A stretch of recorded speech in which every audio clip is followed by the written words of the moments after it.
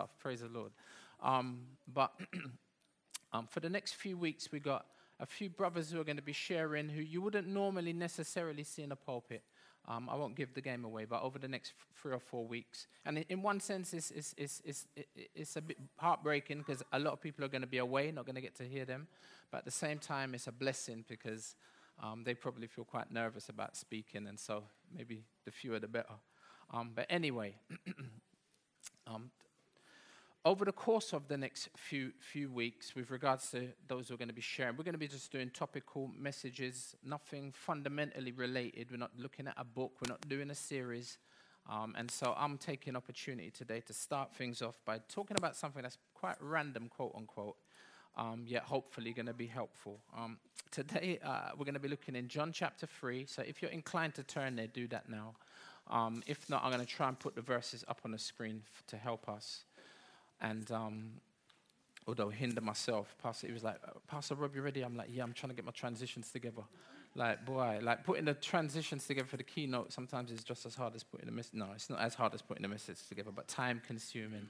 And so as you're turning to John 3, today's message is called Snake Bite. I wanted something a little bit more snappy. Excuse the pun. I never really intended that. But I couldn't get past this, so maybe I'll develop an idea when we get the podcast up. So snake bite, John chapter 3, and I'm just going to read a few verses, verse 11 to 15. So if you can join with me, that would be a blessing. And then I'll share an illustration, then we're going to pray. So John 3, starting at verse 11. Truly, truly, I say to you, says the Lord Jesus, we speak of what we know and bear witness to what we've seen, but you do not receive our testimony. If I've told you earthly things and you do not believe, how can you believe if I tell you heavenly things? No one has ascended into heaven except he who descended from heaven, the Son of Man. And as Moses lifted up the serpent in the wilderness, so must the Son of Man be lifted up, that whoever believes in him may have eternal life. Amen.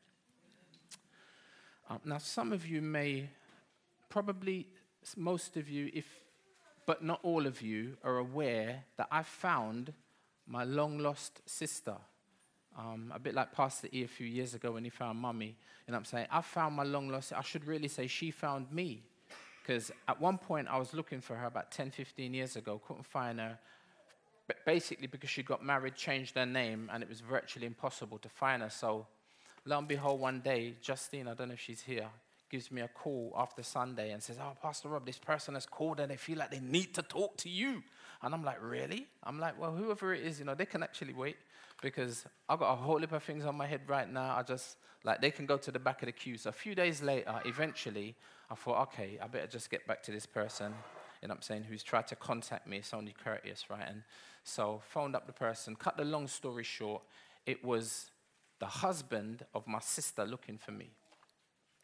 And yeah, I think I might have talked about it previously. I really want to get to my point. My point is, we got together, and here's a picture of her. Some of you may have met her because she came to church like a week or two later. You know what I mean? I don't know if you can see the resemblance, but and it's funny because what happened with her is for 45 years, I think she's about 55. I'm trying to give her age away. Sorry, sis. But she tends to listen to the podcast as well sometimes. For 45 years, I should say this first. It was a real happy story. You know what I mean? Imagine meeting up with someone that you've never met before and they're your own flesh and blood. We sat, it's like, that was the good part. The sad part of the story is for 45 years of her life, she didn't realize that she had a very serious terminal disease, and it's called Huntington's disease.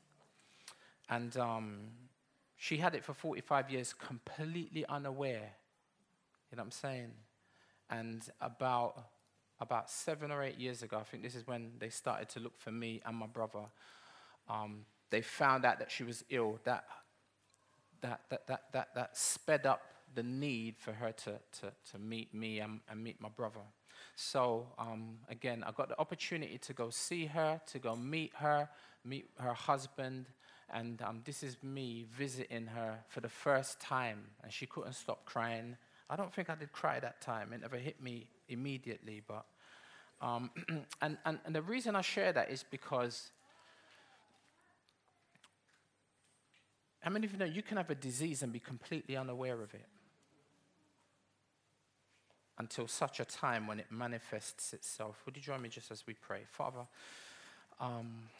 as we talk today about just this issue with regards to something that's taken place thousands of years ago, but not only has affected every single person throughout history, bar none, Lord, it has affected every single one of us sitting in this room. And I pray that you'd help me, Lord, as I try to tease out, Lord, that which is contained in your word that helps us to understand, one, the severity and the seriousness of the disease called sin, and Lord, help us on a personal note to be aware of that so that, Lord, we can get treatment. In Jesus' name I pray, amen.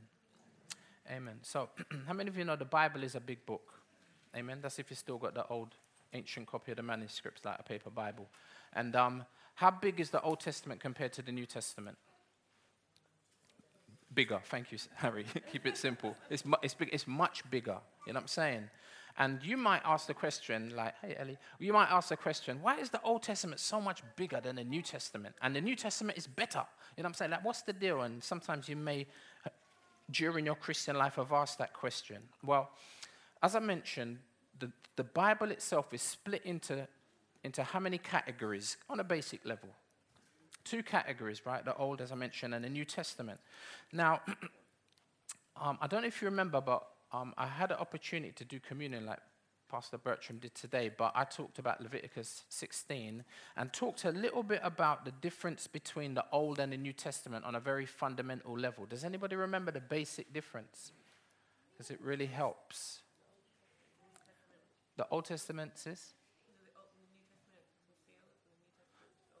The New Testament is sealed. The Old Testament is yes, but that's going too complicated. On a really simple note, because I want to try and keep it moving this afternoon. Thank you, sis. On a simple note, the Old Testament had sacrifices, but they were what kind of sacrifices? Animal. The New Testament has a sacrifice, and it's what type of sacrifice? Human.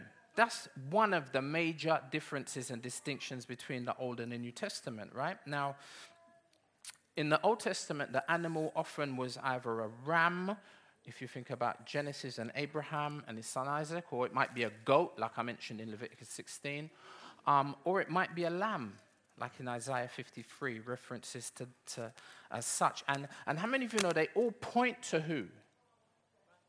Jesus. You know what I'm saying? All of those sacrifices pointing to the ultimate sacrifice, who is Jesus. And what is crazy is Jesus says of himself exactly that. In Luke chapter 24, Jesus says, everything, notice, not some things, everything written about me in the law of Moses and the prophets and the Psalms must be fulfilled. How many of you know Jesus is saying that he is where? In the Old Testament, right? And here in John, in a previous couple of chapters, Nathanael finds Philip and he says to him, look, we found him of whom, notice, Moses in the law. Do you remember what the law is? First 5 books. Genesis, Exodus, Leviticus, Numbers, and Deuteronomy. Maybe I better slow down a bit. The first 5 books of the Old Testament are called the Pentateuch. And that is what we call, or is described as, the law of Moses, right? And he says, look, we found him, Jesus, of whom Moses in the law, in those books, and also the prophets, loads of them, right? Jesus of Nazareth. He's the one that they were writing about, the son of Joseph. Can you see Jesus is actually in the Old Testament? One more. And again, actually, you get clear confirmation from the Lord Jesus again in John 5, verse 39. He says to the scribes and the Pharisees, you search the what? Which scripture? Did they have the New Testament at that time? It hadn't even been written. So the Old Testament, you search the Old Testament scriptures because you think that in them you have eternal life. And it's true. And it is they that bear witness about who? Me. Yet you refuse to come to me that you may have what? Life. So life is found in Jesus, and Jesus is found in the whole of the Old Testament. So the whole of the Old Testament is talking about life and how to find it. And the New Testament explained, bam, there it is found in who? It's found in Jesus. Now, John has a number of different types or pictures or unusual descriptions of Jesus throughout his book, right? In chapter 1, Jesus is what? Verse 1. Chapter 1, verse 1 in John. The Word of God. Amen. And then a little bit later in the book, what does John say about Jesus? He says, behold the who? The Lamb of God. Oh, Lamb, like in the Old Testament, who takes away now not just the sins of individuals, not just the sins of Israel, but the sins of the whole world, Jesus, right? And then in chapter 1, you get another picture. So he's the Word, but he's also the Lamb. At the end of John 1, guess what you see a picture of? Stairs? That's a clue. John chapter 1, the end. Jacob's ladder. Amen. So Jesus is also Jacob's ladder because he's the one who, he says, the angels, you will see the angels ascending and descending on the Son of Man. That's talking about the ladder that Jacob saw. So can you see these different pictures that John uses to describe who Jesus is? Just turn me down again a little bit more. Am I too loud? Because I feel, okay, amen. All right then. So could it be a bit louder? All right. So that's John 1. In John chapter 2, previous to our chapter that we're in now, right, we see Jesus described as what? All the Bible scholars. Come on now. What's Jesus described of? Jesus uses it as and he describes him. He says, destroy this temple and I will rebuild it in 3 days. And they're like, what are you talking about? It took us X amount of years, 40 odd years to build this. And then in parenthesis, John says he weren't talking about that brick building. He was talking about his body. You know what I'm saying? And it would be great to talk about the fact that Jesus is the new temple. We don't have time, but he is. You know what I'm saying? So don't go looking to Jerusalem to go look at the temple and the rebuilding of the temple. You know what I'm saying? Because that's done away with now. The new temple is Jesus, and he's the foundation, and we are the living stones built up together. We make up that spiritual temple, that spiritual house. It's a spiritual temple. Can you see these pictures that describe Jesus? It's called typology. Yet when you get to John chapter 3, we have this very unusual picture, this very unusual type or illusion. And if it were not mentioned by Jesus himself, it would be very hard to accept this particular picture, you know what I'm saying, or even understand it, you know what I'm saying, if it never come from the lips of Jesus himself. Yet we have the benefit of the Old Testament to refer back to and other New Testament references to help us. Now, what's this picture? I just read it when we read John 3. What's this unusual, esoteric, mystical illusion? Anybody? Thank you, Bertram.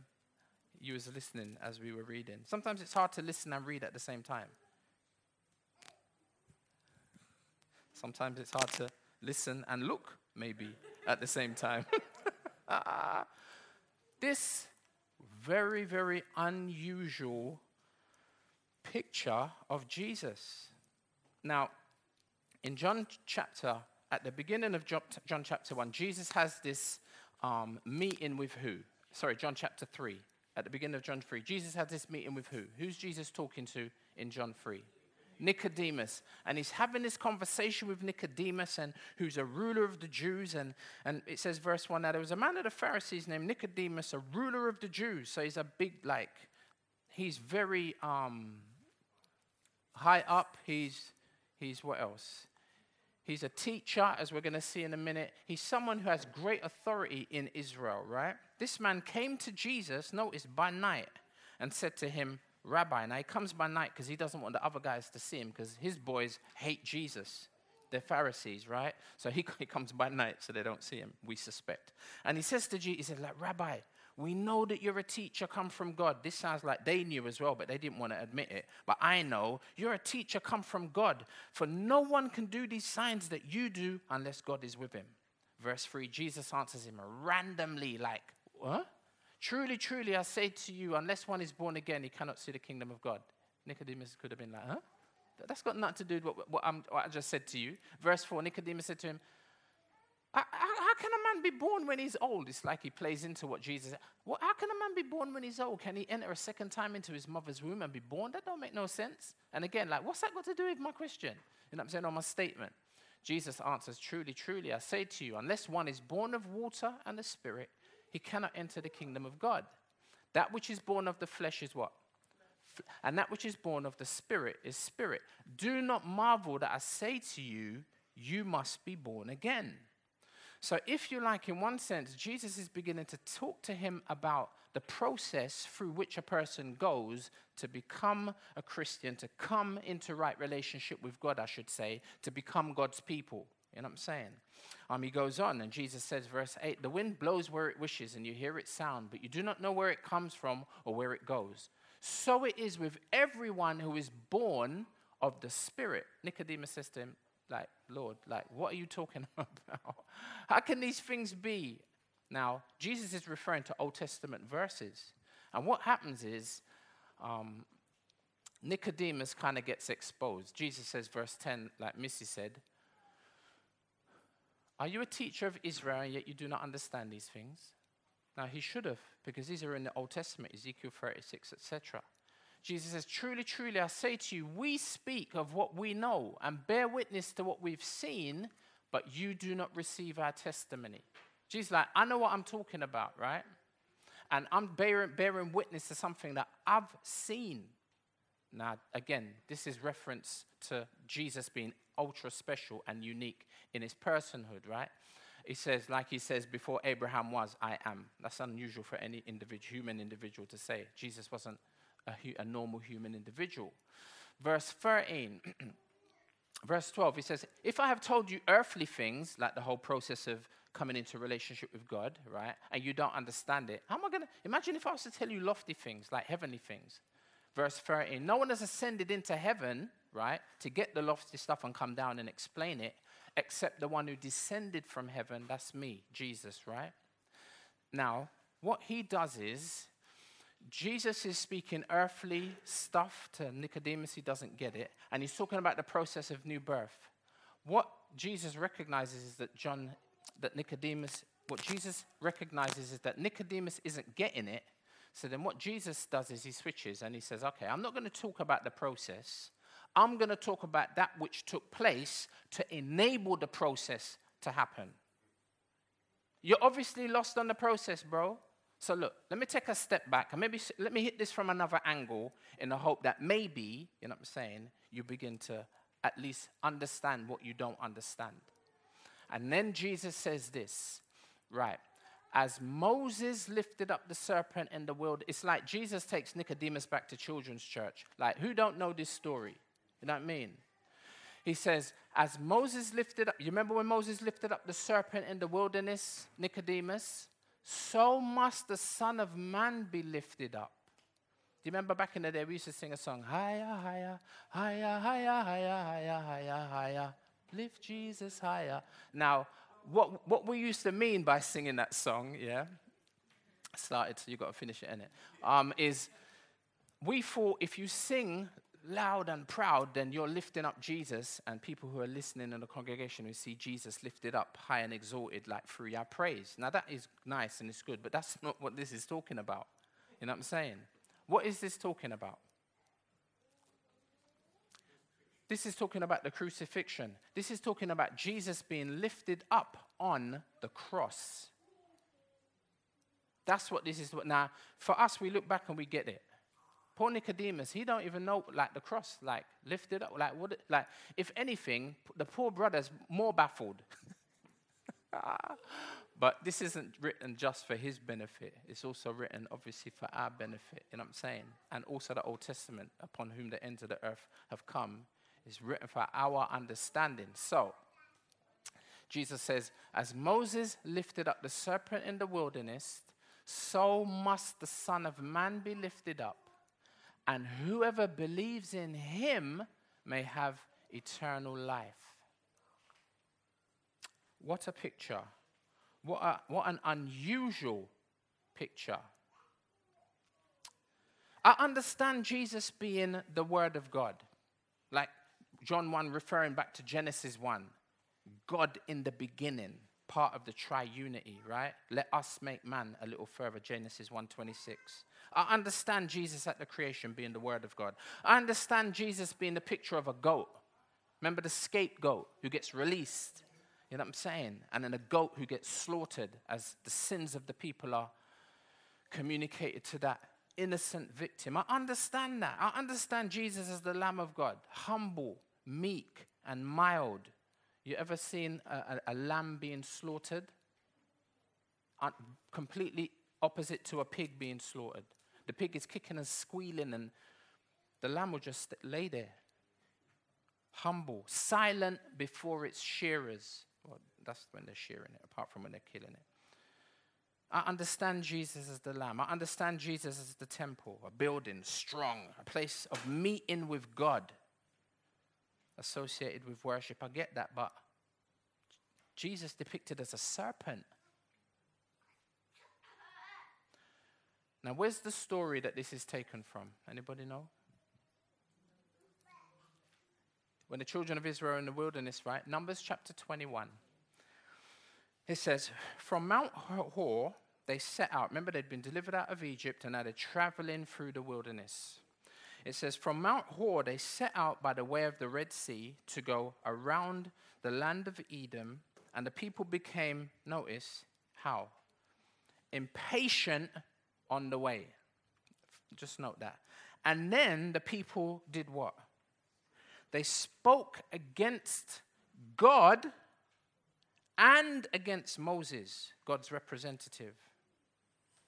And they say, why have you brought us up out of Egypt to die in the wilderness? That's both of you.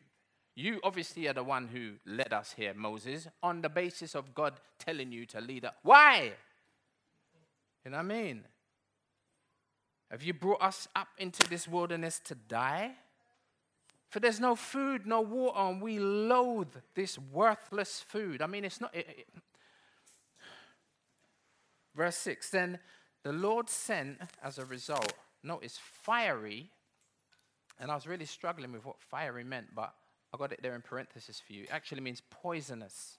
Fiery or poisonous serpents among the people, you know. Who sent the serpents? As a result of what? Their sinfulness. Was it righteous that God would judge them for their ingratitude and their complaining against his servant and fundamentally against God? And they bit the people, so that many people of Israel, what? Died. And the people came to Moses and said, Moses, boy, we've sinned, for we've spoken against the Lord and against you. Would you pray to the Lord that he take away the serpents from us? And Moses said, serve you right. Pray for what? I'm not praying for none of you. He didn't say that. He didn't say that. I would have said that. And it says, so Moses prayed for the people. He interceded, didn't he? He mediated on their behalf. Verse 8, and the Lord said to Moses, Moses, make a fiery serpent and set it on a pole, and everyone who is bitten, when he sees it, shall live.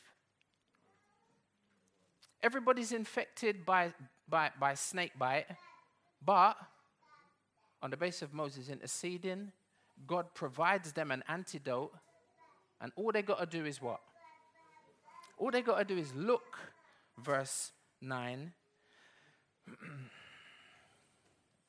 Everyone who sees it, verse 8, shall live. So Moses made a bronze serpent and set it on a pole, and if a serpent bit anyone, he would look at the bronze serpent and live and not die.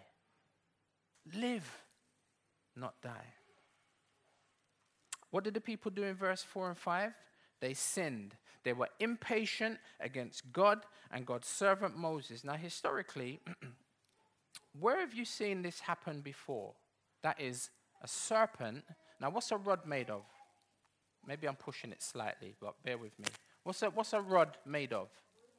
Right, and made of wood. And Moses had a rod this is a next thing I ain't got time for, right? Remember, Moses had a rod, and then it turned into a what? All right, we ain't got time to go there, right? But but think about this, right? Where have you seen wood that comes from a what? Where you get wood from? A tree. Where have you seen a tree or wood and a serpent before? All right. This is called biblical theology, right? We see in the Old Testament another occasion where this was recorded, right? The first recorded negative snake incident. And I never saw it like this picture depicts.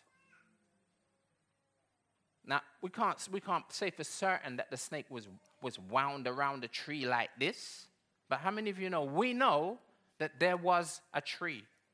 And we know that there was a serpent. Am I lying? All right then, amen. No heresy, right? Okay. But notice the difference. It wasn't people the first time. It was actually a snake or snake-type character, right? Let's read the account briefly. Now, there's a distinction. Now, the serpent was more crafty than any other beast of the field that the Lord God had made. He said to the woman, "Did God actually say, 'You shall not eat of any tree in the garden'?" I want you to notice carefully what he's doing here. And the woman said to the serpent, "We may eat of the fruit of the trees in the garden. But God said, 'You shall not eat of the fruit of the tree that is in the midst of the garden, neither shall you touch it.'" He didn't say that part. He did say, "Don't eat it, lest you die." Verse 4, "But the serpent said to the woman, 'You will not surely die.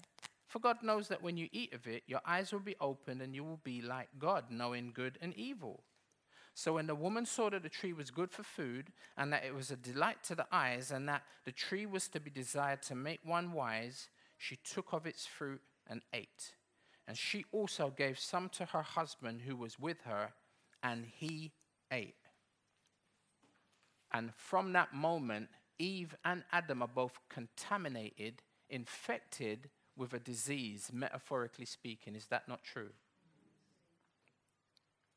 So what you have here is a snake speaking against God. Can you see that? And then you have very foolish humans agreeing with the snake and also showing impatience, grasping for something like they want it now, as if they never already had it. They already were made in the image of God. They already were like God. But can you still see their impatience?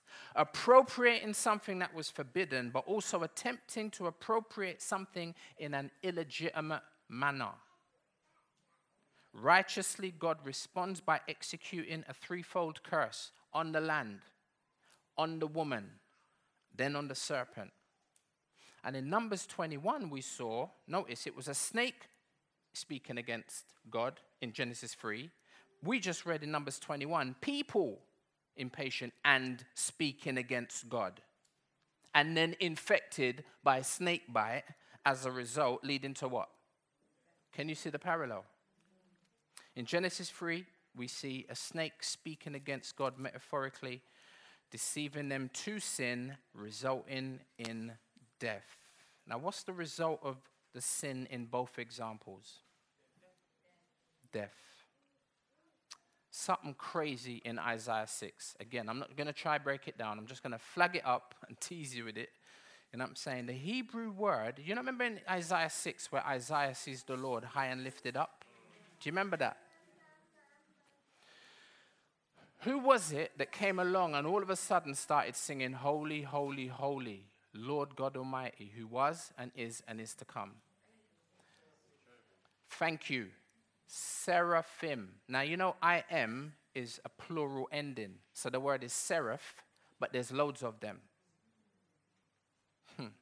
You know this word seraph, right? Describes these angelic creatures that seem to be serpent type, because that word seraph is the same word that's used for fiery serpents.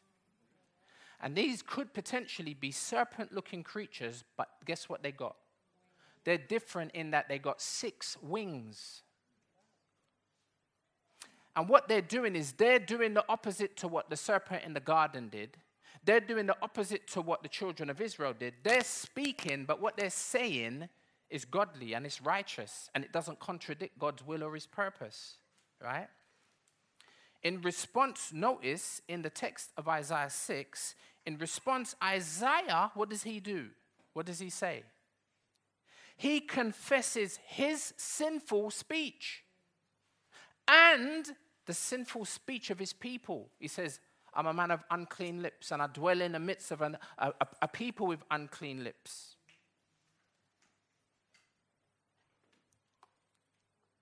And in one sense, Isaiah is guilty before God, but he never realized it until he realized it. And when he realizes it, he realizes that he deserves nothing but judgment and execution. And does God execute him on the spot? He deserved it though, right? He doesn't. What happens? One of the seraphs gets a coal, touches his lips, which is again brought by one of these fiery angelic winged serpent type creatures. And again, I'm referencing it. I'm not really sure, if I'm honest, how it all actually fits together. But what we see consistent with John 3, consistent with Numbers 21, in terms of sinful speech, fiery serpent-type creatures. But there's something that I've not highlighted. One of the things we see is when the seraph touches Isaiah's lips with the coal, what happens to him? He's forgiven. He's cleansed of his sin, right? Wow. Did Isaiah deserve to die for his sinful speech? We've already said yes.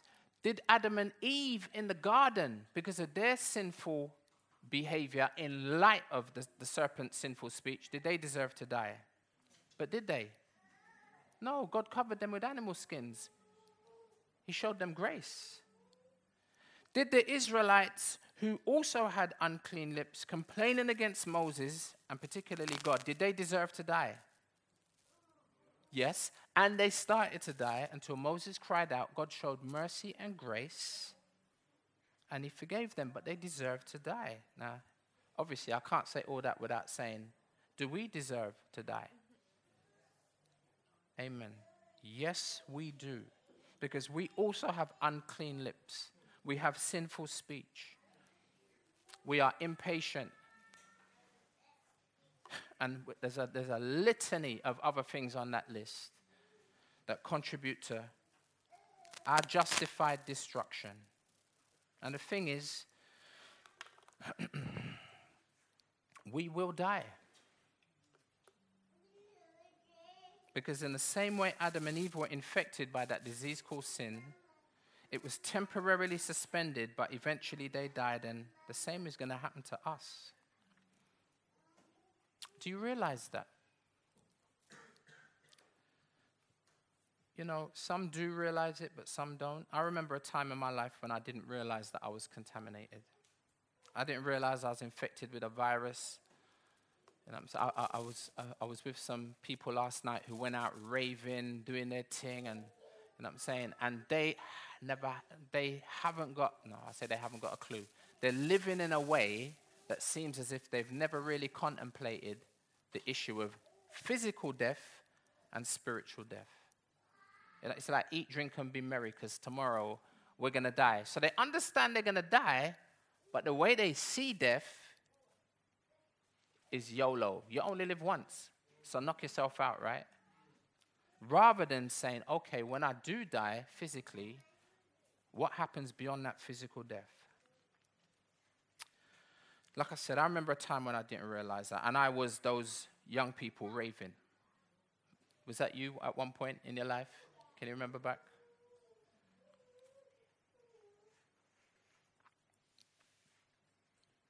And it's crazy because God graciously revealed to me this issue of death and my sin that contributes to that death. And it was a little bit like my sister who didn't realize she had Huntington's disease. She always had it, but she didn't realize. And when she became aware of it, how many of you know everything changes at that point? And you know, I don't know if you know, but Huntington's disease is actually hereditary. So it's something that runs in the family. And if your dad has Huntington's disease, you have a 50-50 chance of contracting it. And she's my sister. He's my dad. So I potentially have a 50-50 chance of contracting Huntington's disease. At this point, I don't know. I've not had the test. But how many of you know, if I and you and we all had a test to see if we had a disease called sin, we'd all be in trouble, right? It'd all be positive. It'd actually be negative, but it would be positive that we got the disease, but it'd be negative that we got the disease, right?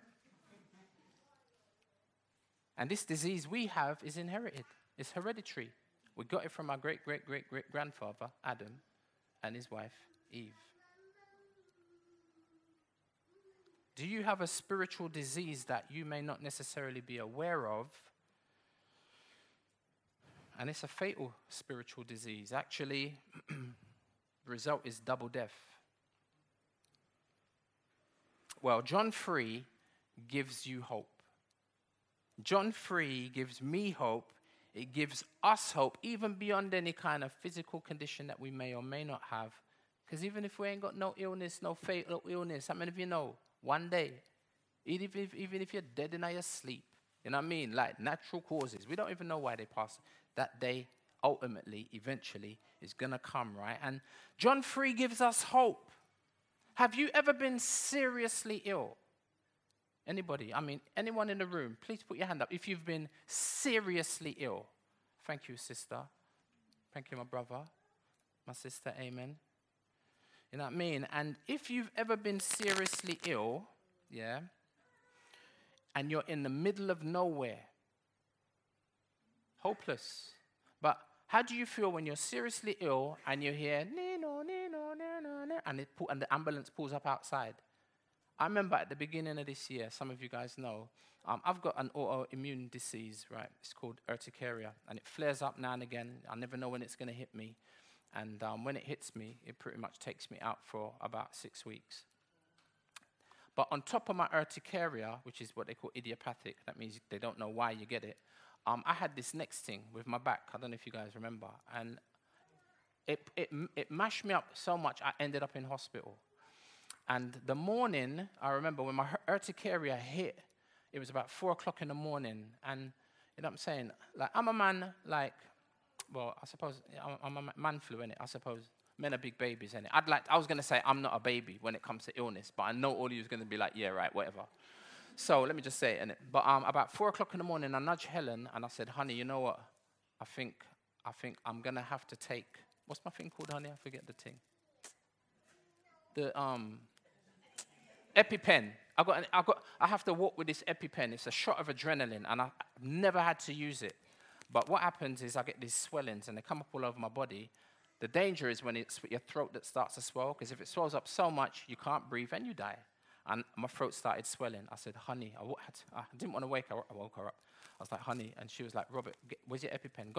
She said, don't take it now. I said, I'm going to take my. She said, don't take it now. I'm dying. What do you mean? She's like, let's go down, get dressed, let's go downstairs, then take it, and we'll call the ambulance in the meantime. So, wisdom in it. So, got dressed.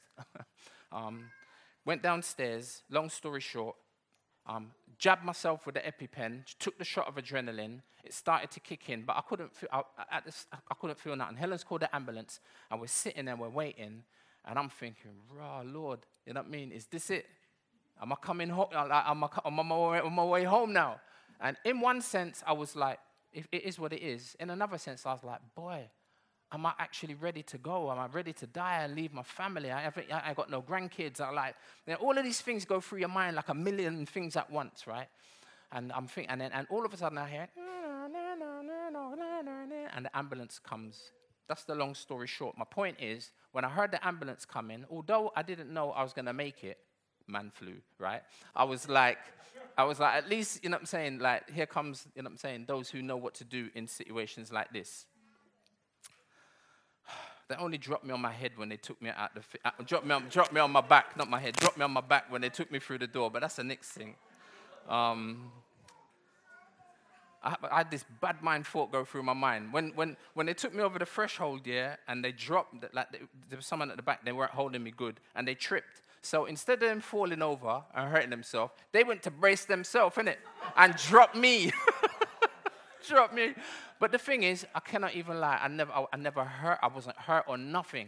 You know what I'm saying? And a thought went through my mind. I thought, I should have just went, oh! And be able to claim, like, I don't know, £1 million or something. You know what? I broke my ankle in the adventure playground in Dulwich when I was 18. And I look back on that and I think, and you know how I broke it? I was swinging on the border swing.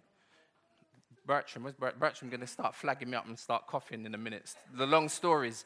And the board and 4 people jumped on. The rope snapped. And I dropped and broke my ankle clean. Had to take me to, no. Here comes the ambulance again. Take me to King's College Hospital. If I didn't know back then, what? I mean, Pastor Patrick never worked. He wasn't managing the adventure playground at them time. How could I sue the adventure playground? Oi, man wouldn't be struggling out here now. You know what I mean? Like, oi. But it was too late for me to bail out, and it would have been sinful because I never hurt myself. I'm saying, you know what it feels like when you hear the ambulance coming. Well, go on, Ayo, bro. Congratulations, by the way, bro. I'm saying, now notice. You see the ambulance there, right? Come to the rescue. Can you see a sign on the ambulance? Can you see the sign on the ambulance? Let me superimpose it for you.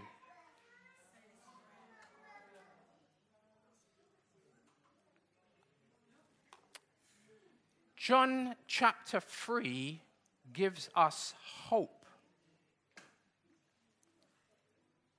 You know what that's called? It's called the Star of Life. And it's on every ambulance. You know what I'm saying? It's one of the symbols that the health service use, the Star of Life. Yo. I mean, this was one of the things that proves that this country used to be a Christian country. You know, as I was looking through pictures to try and find a picture of the ambulance, a lot of them don't have the symbol on there no more. And I think progressively over a process of time, you won't be able to find it. But me find it. And I got it now. Amen. It's indelibly etched into the megabytes of my hard drive. I need to back up my laptop saying that. Where am I?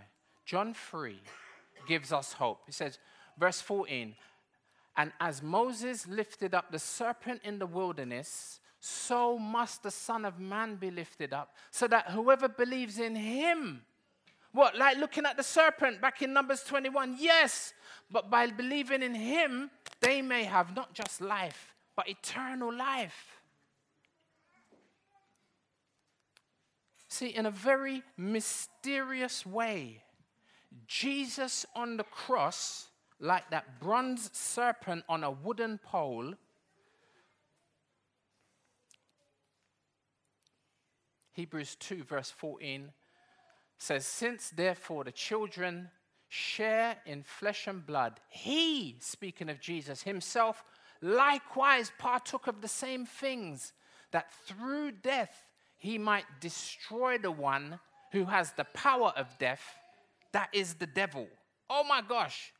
That's Genesis 3, that's Numbers 21 and John 3 all rolled into one. Yo! How could Jesus be that ugly-looking serpent? Poisonous. 2 Timothy chapter 1, verse 10 says, Bertram got it, our Savior, Christ Jesus, look what he did. He abolished death and brought life and immortality to light. How? Through the gospel. How many of you know that's good news? If you're sick, like the ambulance coming, yo, that can't compare to this. This is great news. 1 Corinthians 15 says, what happened to death? Death is swallowed up in victory. Oh, death, look, where's your victory? You can hot up death. Where's your victory? Oh, death, where is your sting? The sting of death is sin. We know that. And the power of sin is the law that upholds that. Yes, you deserve what comes as a result of your sin and its judgment, right? But notice, thanks be to God who gives us the victory, what, over death? Wow. What, over the serpent? Genesis 3:15. But thanks be to God, the gratitude, not ingratitude, to God who gives us the victory through our Lord Jesus Christ. Last verse, Colossians 2, second penultimate verse. And you, penultimate verses, verse 13 and 14. And you who were dead in your trespasses, talk about sick. The sickness done already take effect. You're dead spiritually. But God made you alive. How many can testify to that? How many of you know what Nicodemus didn't know? You know what it means to be born again. You know, a brother back in the day called Barry Smith used to say, if you're born once, you die how many times? Twice. If you're born twice, you only die once. If you're born naturally and you don't get born again, here comes physical death, and on the back of that, spiritual death. But if you're born twice, born naturally, but then you're born again spiritually, you only die once. No hallelujahs. No praise the Lord. It's all good. Praise the Lord. Hallelujah. Amen. I'll say it. I'll say it for you. How is this now appropriated to you and me? In Numbers, what did you have to do in Numbers to get healed of the snake bite? Just look at the serpent on the pole, but believing in God, right? Because it weren't did you know, years later, Israel kept this serpent on the stick and were worshipping it. The prophet called it Nehushtan. And he said, bring that thing out here and let me destroy it. Because for decades, they were now worshiping. You weren't supposed to worship it. You know what I'm saying? It's supposed to be a picture that points to the one who you put your ultimate trust in. See, it was by believing God and looking at the poisonous serpent on the pole, right? It was by believing in God and looking at the poisonous serpent on the pole. Here in John 3, it's by looking at and believing in the poisoned Savior. Because how many of you know Jesus took our sin? The Bible says he was made sin. Did Bertram quote it? For us, in order that we might be made the righteousness of God in him. The next 3 verses of John say, and this is what I started the service with last week, because I had this in my mind. I was going to share this. How was I going to share this? 5 minutes before the service. So I just shared John 3:16, because this is the verses that now come after what we just talked about. Remember, Nicodemus, you need to be born again. Huh? Oh, you don't understand the process. All right, let me tell you about something that's going to happen that's going to bring about that process, which is me dying on the cross. Remember, Nicodemus still never got that. Why? Verse 16, for God so loved the world, this is why, that he gave his only son, that whoever believes in him should not perish, but have eternal life. For God did not send his son into the world to condemn the world. Remember, this is good news. You have to understand the bad news. I told you the bad news about the sickness, but this is good news. God did not send his son into the world to condemn you, but in order that you might be saved through Jesus, the sacrifice, the one who took your sin, so you could have your lips touched by the coal, cleansed and forgiven. Whoever, black or white, young or old, rich or poor, old and young, whoever believes in him is not condemned, although we deserve to be. But whoever does not believe is condemned already, because why? They've got the illness, they've got the virus, and it will. And it's because he or she has not believed in the name of the only Son of God. I'm going to invite the team to come up. Would you pray along with me? Snake bite.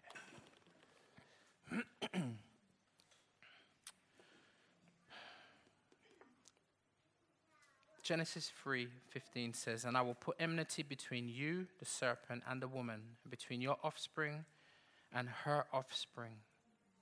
And he shall bruise your head, and you shall bruise his heel." Father, thank you. In light of such terrible circumstances in the garden, because of the serpent and the resulting sin of our parents, Adam and Eve, every human has been infected by that sin, and as a result, we face the penalty of double death.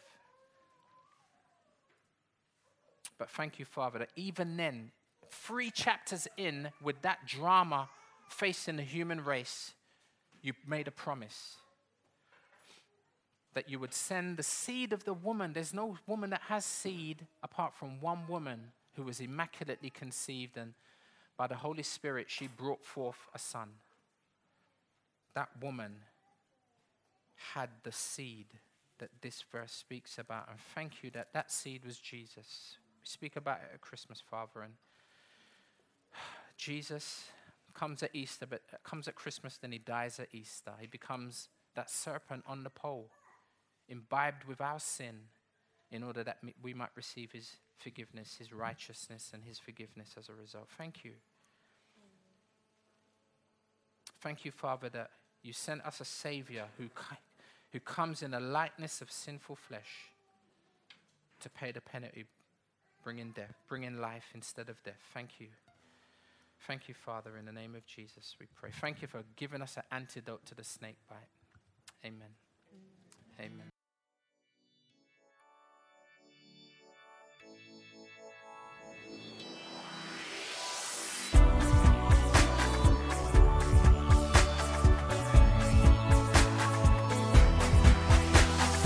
Join us next time for more of God's truth to transform your reality.